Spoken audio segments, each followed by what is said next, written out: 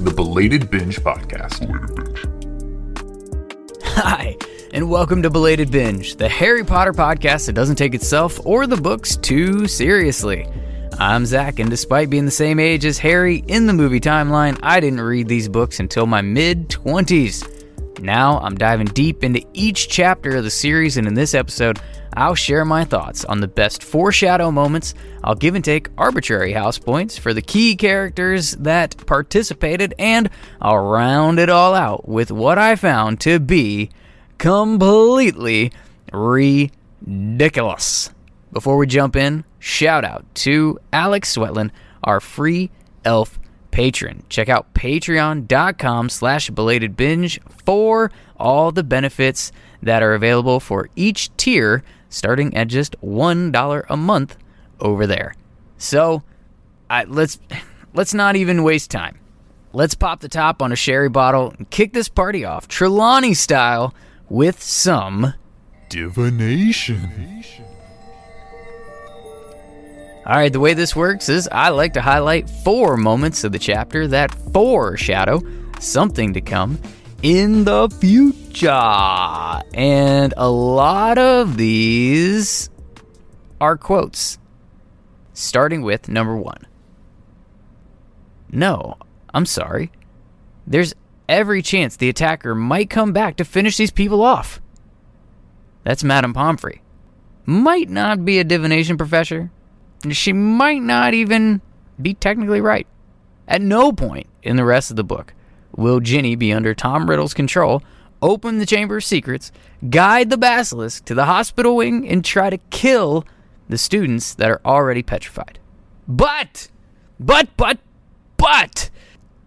he is going to nearly come back in the most literal sense of the phrase when Memory Tom nearly sucks the life and perhaps soul out of Ginny Weasley, nearly becoming fully alive himself. And if that happens, particularly without Dumbledore in the school, because remember, he's suspended. Thanks, Malfoy. He may very well take the Basilisk into the castle with the intent of killing every Muggle-born student in his way, including those in the hospital wing. At least until he finds Harry Potter and kills the boy who lived by besting his older self as just an infant. So no, this quote is not a just blatant one-to-one foreshadow, but there's a lot there. 2. Hagrid's hint about the spiders. It was far easier to understand. The trouble was, there didn't seem to be a single spider left in the castle to follow. This one, not a lot to sift through. It's completely on the nose. But all the spiders being gone from the school, it's a clear foreshadow of not just the chapter where they'll head into the forest and be confronted and nearly eaten by a family of giant spiders, but it's also a foreshadow to finding out what the real monster in the castle is. And it's a monster that spiders fear most. So much so, they won't even say its name. So every spider in the castle has sensed its presence and is getting the heck out of Dodge and avoiding Spider's version of you-know-who. Yeah, that one's a bit more of a blatant foreshadow. Number 3, another quote. Sir, said Malfoy loudly. Sir, why don't you apply for the headmaster's job? Ugh, I hate this one, but I have to say it. Draco advocating for Snape to become headmaster after Dumbledore is no longer in the school based on the actions of Draco's father is a pretty spot-on foreshadow for the end of Half-Blood Prince, when Draco has a big hand in Dumbledore being gone from the school after being, murdered because of the actions of Draco's father, who Voldemort is punishing by having Draco become a Death Eater and ordering him to kill Dumbledore. And of course, once Dumbledore is dead, Snape, the murderer, becomes headmaster of Hogwarts. I'm going to go take a shower now before we finish this. Please hold. Okay, number 4. I'm back, refreshed. Let's do this. Another quote. Ron, that girl who died. Aragog said she was found in a bathroom, said Harry, ignoring Neville's snuffling snores from the corner. What if she never left the bathroom? What if she's still there? I'm not sure if you can truly call this a foreshadow. It's kind of just Harry finally putting 2 and 2 together about the Easter eggs that were already laid in this book. But he's finally coming around to speculating on how Moaning Myrtle died. And he's exactly right. We'll later learn that she was, in fact, the victim of the basilisk 50 years ago. But what's actually a foreshadow here is that she haunts the bathroom where she died. And that's what will lead us to the last clue. The last clue we need to find the entrance to the Chamber of Secrets itself. What did I miss? Any foreshadows from this chapter you want to share with me? Let me know.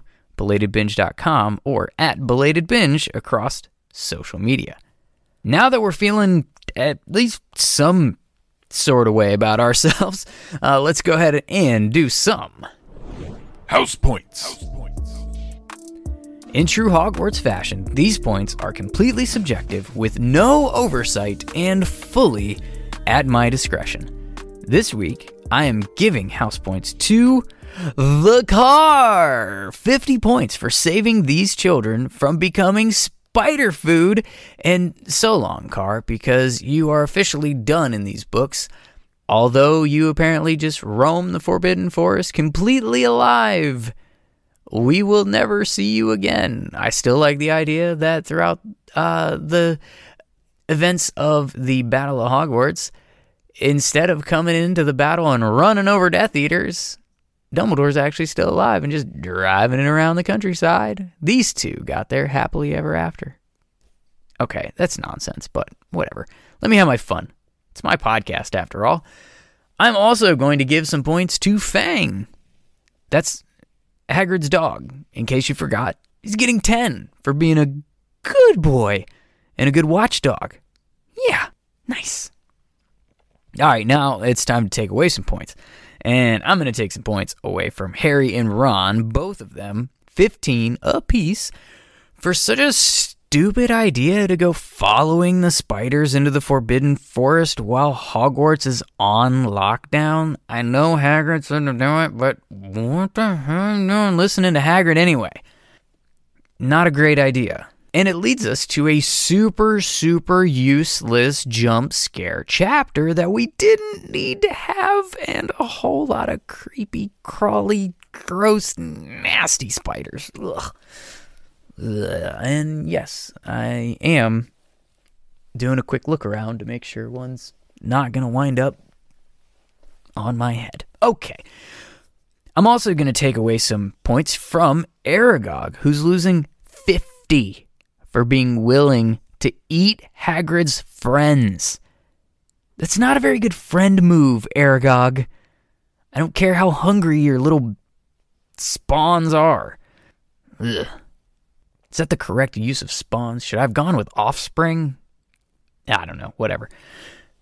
Finally, Hagrid.